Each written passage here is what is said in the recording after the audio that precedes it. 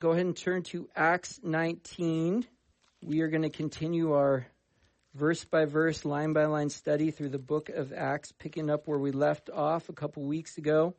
By the way, I love it when the Lord confirms a message through worship and the things that the worship leader says. Beth pointed some things out there and sang songs that had to do exactly with what the Lord kind of led me to focus on in this text today. And I think you guys are going to see that, which just for me is confirmation that I heard him right and confirmation that he's here with us wanting to do a work in us today. Now, let me just start by giving you guys a little example that kind of applies to what we're going to talk about today. Recently, my in-laws were blessed with being able to purchase a home here. And it was a foreclosure home that they won by auction. And so if you guys have any experience with those, often you buy those sight unseen. You don't get to go on the inside and see what's in there. And when they went inside of the house for the first time, what they found was that it was filled with years and years of stuff. All right. And I will not go into the detail on the stuff, but let's just say that it was mostly trash and junk. All right. Stuff that should have been thrown away weekly, but just built up in that place. Okay. And so the first order of business for them when they got this house was to clear it out of all the junk and all of the trash so that they could get a better idea on what needed to be done to make this home better and to improve it. And as I was thinking about that application or that example, I couldn't help but think of that is the first and foremost thing that the Lord does in our lives and really does all throughout our lives after you've made that decision to accept Jesus as your Lord and Savior, after you've asked him to forgive you of your sins, and basically your life has been bought by him. You're his. And his Holy Spirit comes to reside in your house, in you. The Bible's saying you're a temple of God now. And God loves the clean house. He loves to come into our lives and look at all the trash and junk, the things that aren't good for us, that are hindrances to the good things he wants to do, and start bringing those things to our attention to help us get rid of them so that they're replaced with more of him so we can experience the blessings he wants for us, so he can improve us for the better. Amen? Amen. All right? And we're going to see a great example of that very thing happen in the believers in Ephesus, in this section of Scripture we're in today. If you guys remember, we left off in Acts 19, verses 8 through 12. And where we left off, we saw Paul. He's in Ephesus.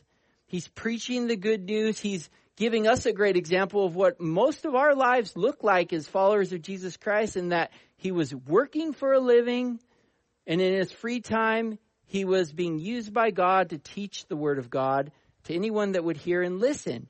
And God used that faithfulness of him, the way he used his life for the Lord, or he lived it for the Lord. He used that faithfulness in a great way, because for the 2 years he was doing this in Ephesus, it said that everyone in the province of Asia got to hear the word of God. And on top of that, he was using Paul to do some pretty miraculous things, in that there were people being healed through their faith in Jesus simply by touching Paul's work clothes, his sweat rags and his aprons. And they were being set free from demonic possession and basically healed of sicknesses. And so that's where we left off. And we're going to pick it up in verse 13. Let me go ahead and read the section we're going to be in, and I'm going to pray one more time, and then we'll go through it. It says in verse 13, "Then some of the itinerant Jewish exorcists undertook to invoke the name of the Lord Jesus over those who had evil spirits, saying, 'I adjure you by the Jesus whom Paul proclaims.' 7 sons of a Jewish high priest named Sceva were doing this. But the evil spirit answered them, 'Jesus I know, and Paul I recognize, but who are you?' And the man in whom was the evil spirit leaped on them, mastered all of them, and overpowered them, so that they fled out of the house naked and wounded. And this became known to all the residents of Ephesus, both Jews and Greeks, and fear fell upon them all, and the name of the Lord Jesus was extolled. Also, many of those who were now believers came confessing and divulging their practices, and a number of those who had practiced magic arts brought their books together and burned them in the sight of all, and they counted the value of them and found it came to 50,000 pieces of silver. So the word of the Lord continued to increase and prevail mightily. Oh, Lord, what a great example this is, Lord, of how when we see how real you are and how awesome you are in other people's lives, and we realize that that is what you want for us, our natural reaction is just to give our lives to you and lay everything down that isn't of you, that you've told us is bad and not good, and give it to you.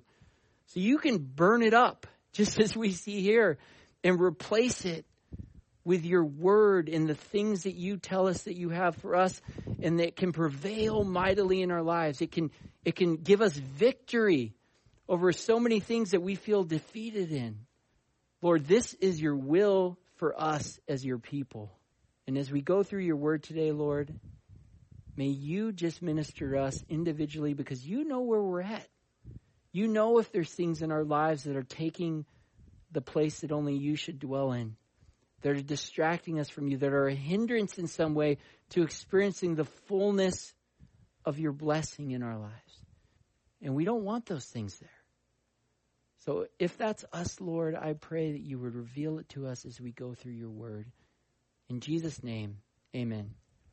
Verse 13 said, then some of the itinerant, or the idea was they were traveling, Jewish exorcists undertook to invoke or call upon the name of the Lord Jesus over those who had evil spirits, and saying, I adjure you by the Jesus whom Paul proclaims, or basically, I command you by Jesus. So verse 14 says, 7 sons of a Jewish high priest named Sceva were doing this, but the evil spirit answered them, Jesus I know, and Paul I recognize, but who are you? And the man in whom was the evil spirit leaped on them, mastered all of them, and overpowered them, so that they fled out of the house naked and wounded. So at this time in this culture, what was happening is here you had these Jewish priests who basically had a job of kind of going from town to town in trying to exorcise or get evil spirits or demons out of people, okay? Most likely getting paid for their services. It was the way they made their living. And here in Ephesus, they see that basically Paul's having great success at their trade, at what they're doing for a living, is they saw evil spirits being cast out of people through faith in this Jesus they proclaimed.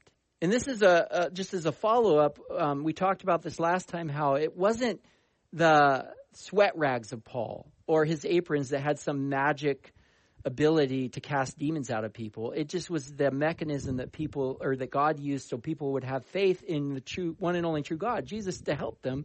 And God responded to that faith. And we see that here because these Jewish exorcists, they think he has the formula to success in doing this, and they try to copy it. And they don't try to copy his sweat rags or aprons or using those things. They try to copy using the name of Jesus, basically to cast demons out of people. And I want you to understand that these men aren't Christians, okay? It says there in verse 13 that they knew of Jesus, the Jesus that Paul proclaimed, but they did not have a personal relationship with the Lord. Paul's faith couldn't be theirs without them believing in Jesus themselves, no more than my faith can be yours without you placing your faith in Jesus yourself. And that's something that I really want you to hear and examine in your own life today, because there is a huge difference between knowing of God and knowing God personally in your life. You don't know God because I know him. You don't know God because your spouse knows him. Young kids, you don't know God because your parents know him. Maybe you're here with a friend today. You don't know God because that friend does. The only way to know God is through belief in Jesus Christ and understanding that you are a sinner. You're guilty of doing things that God says are bad and wrong. And that no matter how hard you try, you cannot be perfect in your own power. And God, being perfect, demands us to be perfect, to have a relationship with him.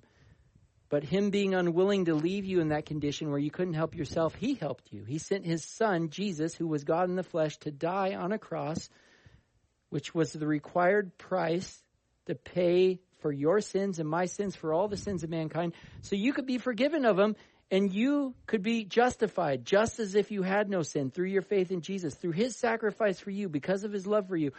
That is what makes you right with God. Believing that. Amen? And you want to know that you've made that choice for yourself because your eternity rests on it. It's not something you want to chance. So make sure you know that you've placed your faith in him yourself before you leave this place today. Now, because of these guys' lack of true faith, in not having a relationship with God, their attempt to combat or basically try to cast out these demons, it doesn't go too well for them. And apparently, evil spirits are aware of who they should be afraid of because they know Jesus and they know Paul, but they never heard of these guys, which means they must not have seen them as a very big threat. And so when they try to cast them out, again, they are unable to defend themselves against this evil spirit. And it quickly overpowers them or basically beats them up and leaves them naked and wounded. And it goes on in verse 17. It says, "And this became known to all the residents of Ephesus, both Jews and Greeks, and fear fell upon them all, and the name of the Lord Jesus was extolled," or highly praised. "Also, many of those who were now believers came confessing and divulging their practices. And a number of those who had practiced magic arts brought their books together and burned them in the sight of all. And they counted the value of them and found it came to 50,000 pieces of silver."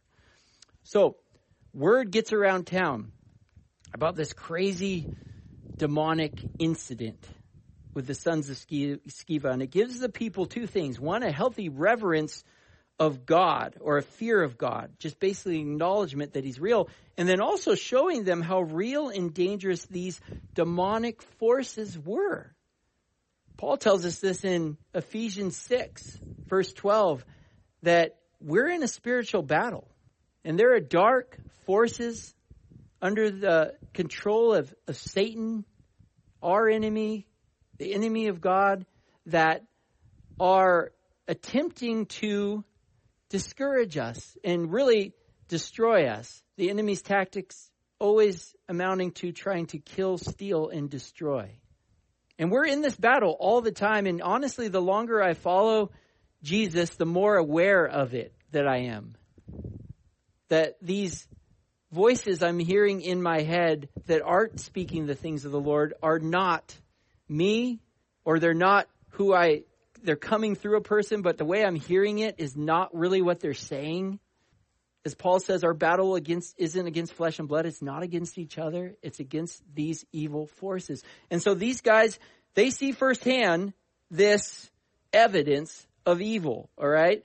And the people that seeing that Paul, through the power of God, the God he followed, was successful at casting out these demons, whereas the Jewish exorcists weren't, or that basically Paul's God was so powerful that these demons had to listen and obey to him. The people see this and they glorify Jesus, whom Paul was preaching. As a result, as it says in verse 17, or basically, God used this incident to show the people that Paul represented the one and only true God.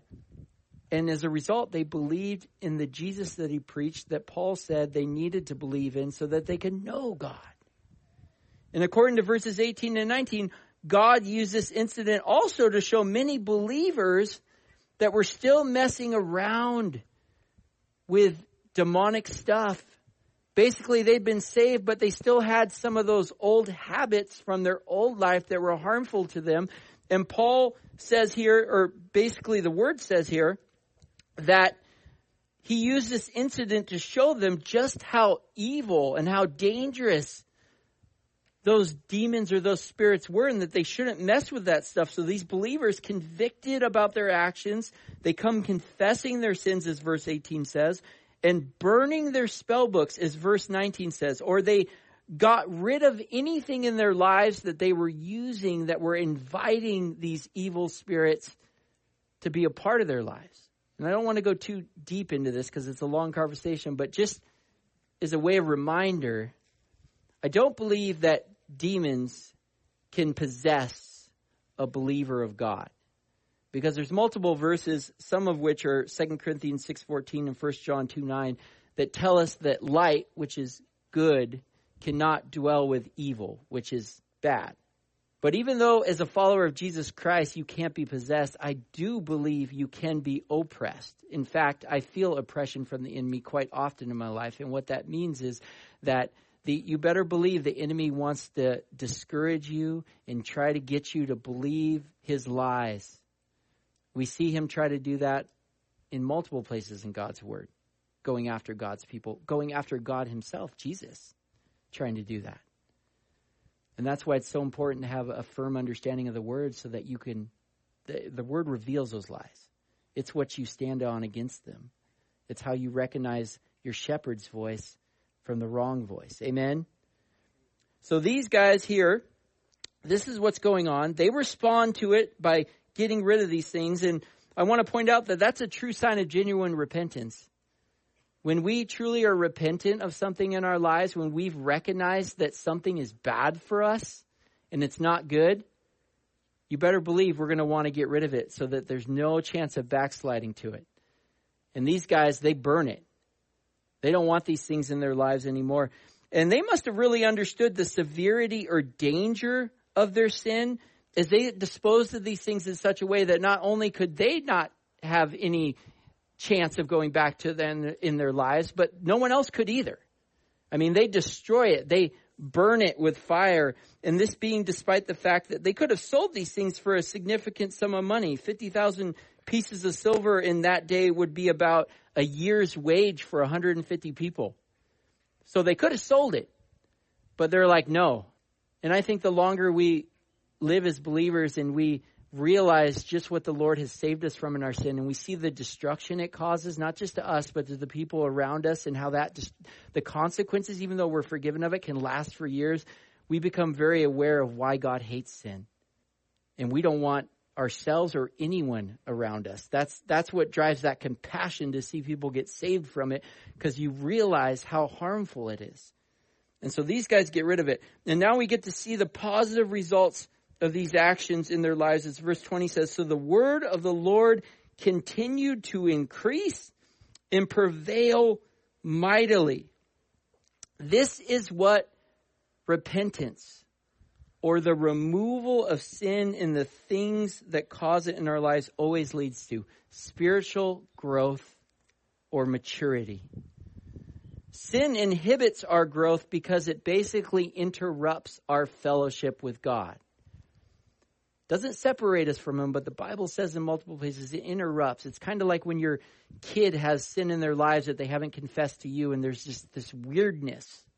And Jesus tells us that abiding with him, or having no weirdness between him, like staying connected with him as close as possible. In John 15, he says that's absolutely necessary for you to be able to do anything for him and for him to be able to do anything in your life.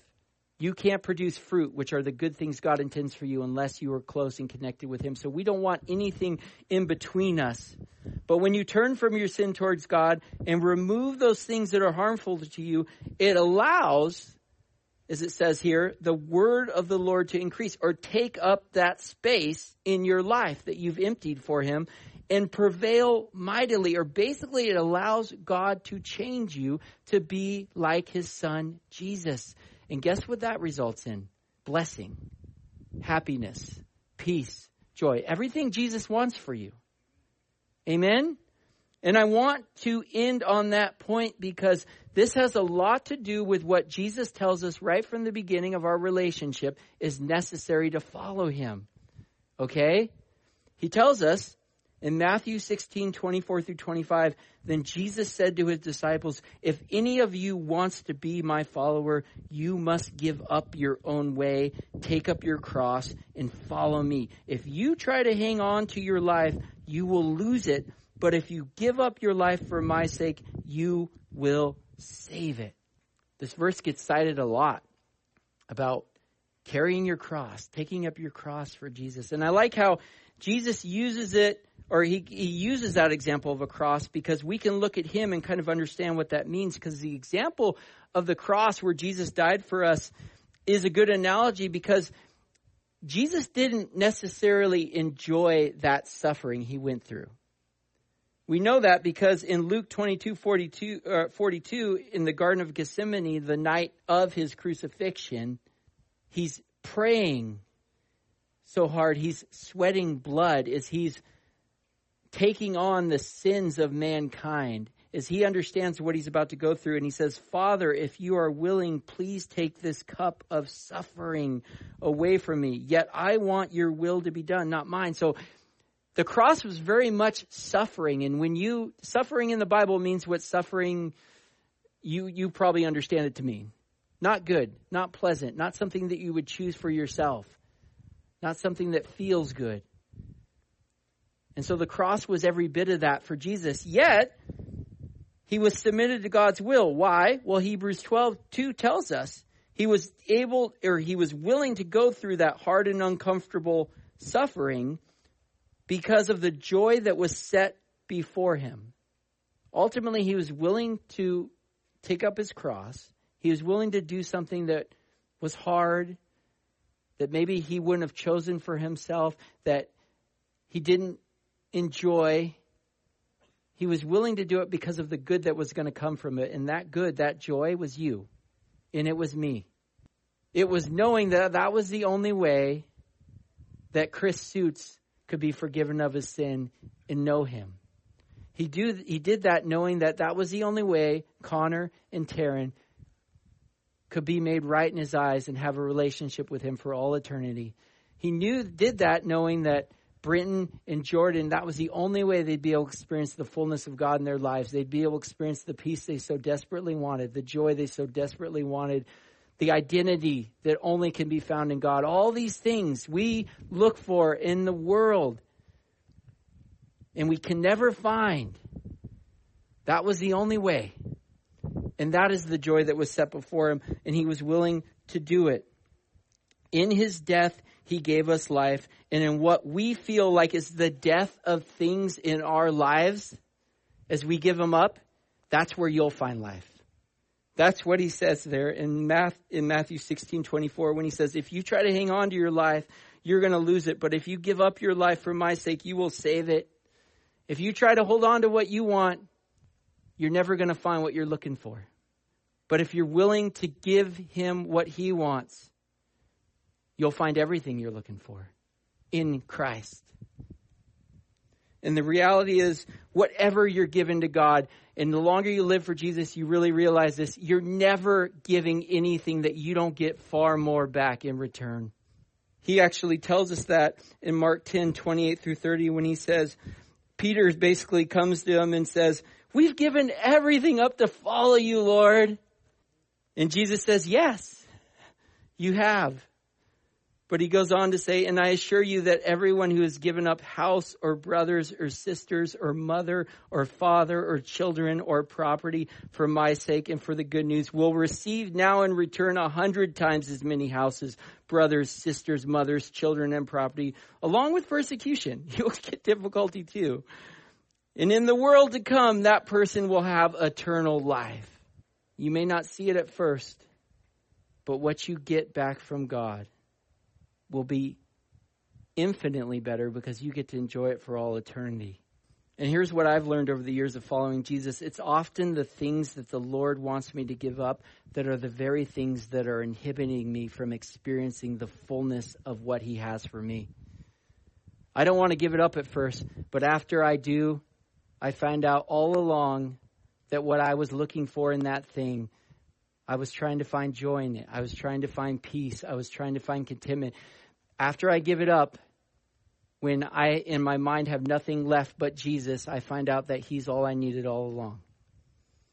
And I find that thing that I wanted so desperately.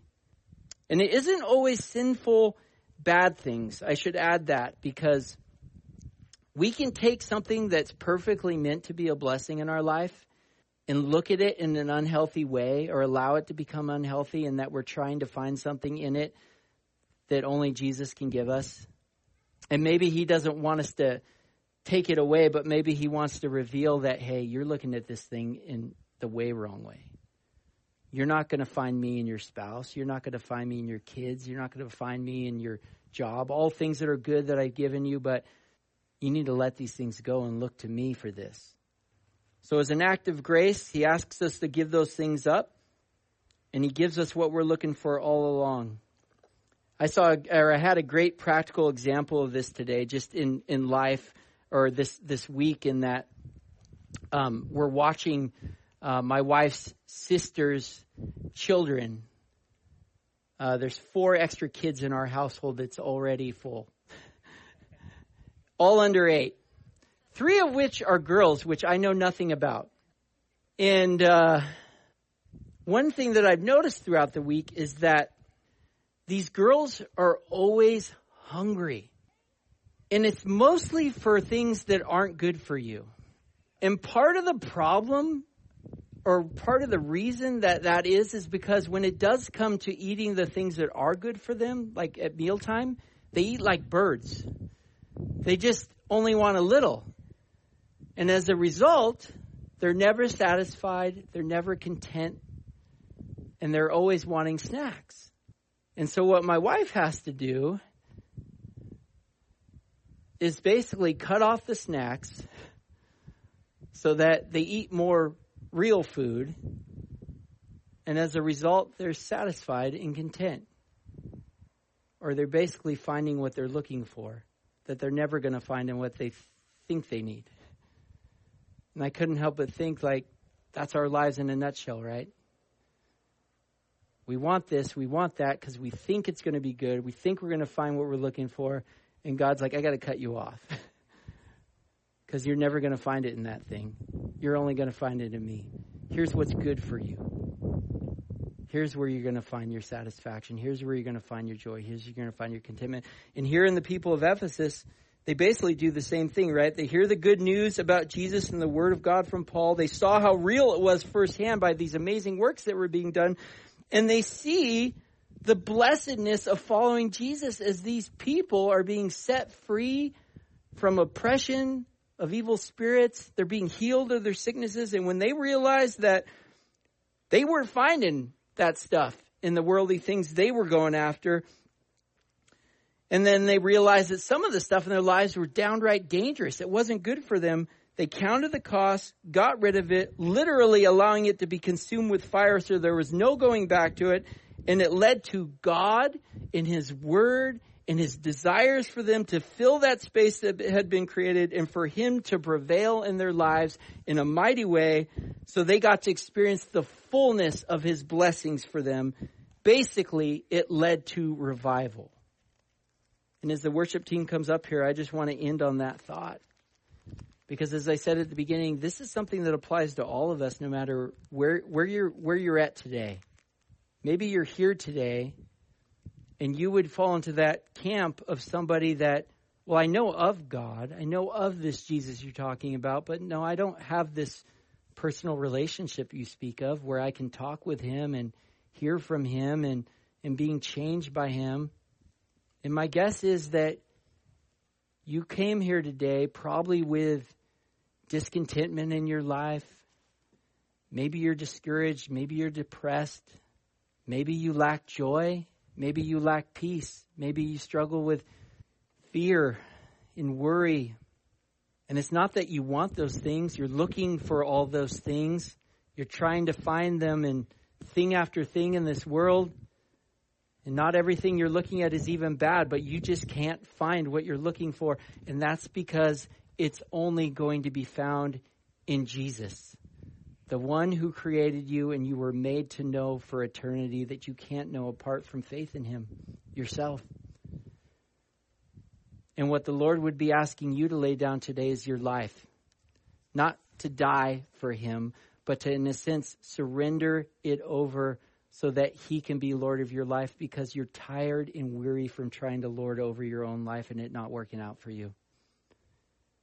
And you have that opportunity to do that right here in this place today. For us that know Jesus Christ, as I said before, this is a continual process. And if you came here today and you're feeling distant from God, you're feeling like it's hard to be in his word, I'm not getting anything out of it. It's hard for me to talk with him. It's hard for me to even want to keep serving him. There's a good chance that that's because you're filling your appetite with something other than him. And you simply just need to let that thing go. Give it to him willingly. Because the reality is whatever you're looking for in it, you're not going to find. It's only going to be in Jesus, just like everything else. And there's probably some of you right now that the Holy Spirit's telling you exactly what that thing is that's in an unhealthy place in your life. And you just need to bring it to him. It says in Hebrews 12:28-29, therefore let us be grateful for receiving a kingdom that cannot be shaken. And thus, or because of this, let us offer to God acceptable worship with reverence and awe, for our God is a consuming fire. Since we know that what we've received from God, that what he has to give us is so much better than anything we can find in this world, we should have no problem bringing anything that is inhibiting us from knowing him, that's getting in the way of experiencing the fullness he has for us. We should have no problem bringing it to him as an act of worship so he can burn it up. Just as Beth was talking about at the beginning, so he can take it away, not to disappoint you, not to take something away that's good for you, but basically to take something away that's inhibiting you from finding what you're looking for so he can give it to you. But he's not going to force himself to do that or force you to do that. It's always a choice. You can fill yourself with the stuff that's going to leave you empty, that's never going to bring you contentment or peace or joy, or you can fill yourself with Jesus.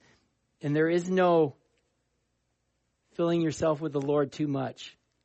When it talks about being filled with him, it's always an overflowing cup. He wants to fill and pour out of you so you can pour him into other people.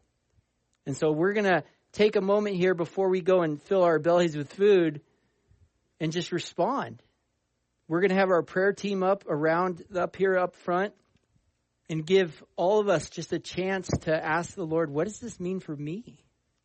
I feel that way, Lord. I feel distant. I feel discouraged. I don't feel like I'm close to you. And as I said earlier, maybe you know what it is that's kind of distracting you, that's taking too much space in your life. You're never going to make a mistake by giving something up for more of Jesus or to make him the priority. I'll tell you that right now. I've done it more than a couple of times, and I've never regretted it. And now's going to be a chance for you just to talk to God. Lay it at the altar. Say, Lord, take this. I want what you have. This is a chance for you, too, if you came here not knowing him today, to give your life to him. And if you don't know how to do that, if that sounds kind of intimidating, like I don't even know where to start or what to ask, come up and get prayer. We'll love to lead you in a prayer to receive Jesus as your Lord and Savior. Maybe you need prayer with another believer just because you feel that distance and you don't even know what it is in your life that could be preventing that. But you want to know because you want to be close to God. You want everything he has for you. Amen? Don't miss out on this opportunity. I encourage our body often, don't leave here saying you're going to do it later. To be a doer of the word, we do it now. If God is prompting you right now, if the Holy Spirit is telling you that's you, respond right now. Dear Heavenly Father, Lord God, Lord, I'm so thankful over and over again in my life, every time you help me see that there's something in it that is doing no good for me, that I'm committing too much time to, or that is bad for me, it's hurting me in some way, or I'm looking at it or looking to it to give me something that it isn't doing and isn't ever going to do. I'm so thankful when you show me those things and help me get rid of them. Because every time what you've given me in return is far greater, or it's exactly what I was wanting in that thing. Everything I need has always, and will always be found in you, Jesus. And I know that's the same for every person here today that's hearing this or watching online. And so, Lord, we want to willingly come to you and give up whatever it is that's getting in the way of experiencing what you have for us.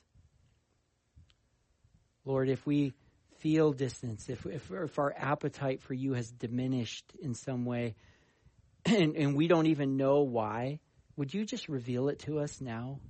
Would you show us those things? Would we listen to your Spirit as you convict us, knowing that you desire to give us something better, and just give that thing up and trust you, even if it doesn't make sense, even if it is hard or something we wouldn't choose to do? Maybe we just trust you in faith so that you can glorify yourself, so you can show yourself to us, and we can experience what you have for us in a greater way. I pray for anyone here that has not placed their faith in you as the Lord and Savior, they would make that choice today, Lord. They would not leave here. Maybe they came here knowing of you, but they would leave here knowing you personally. Have your way in this place, Lord. In Jesus' name, amen.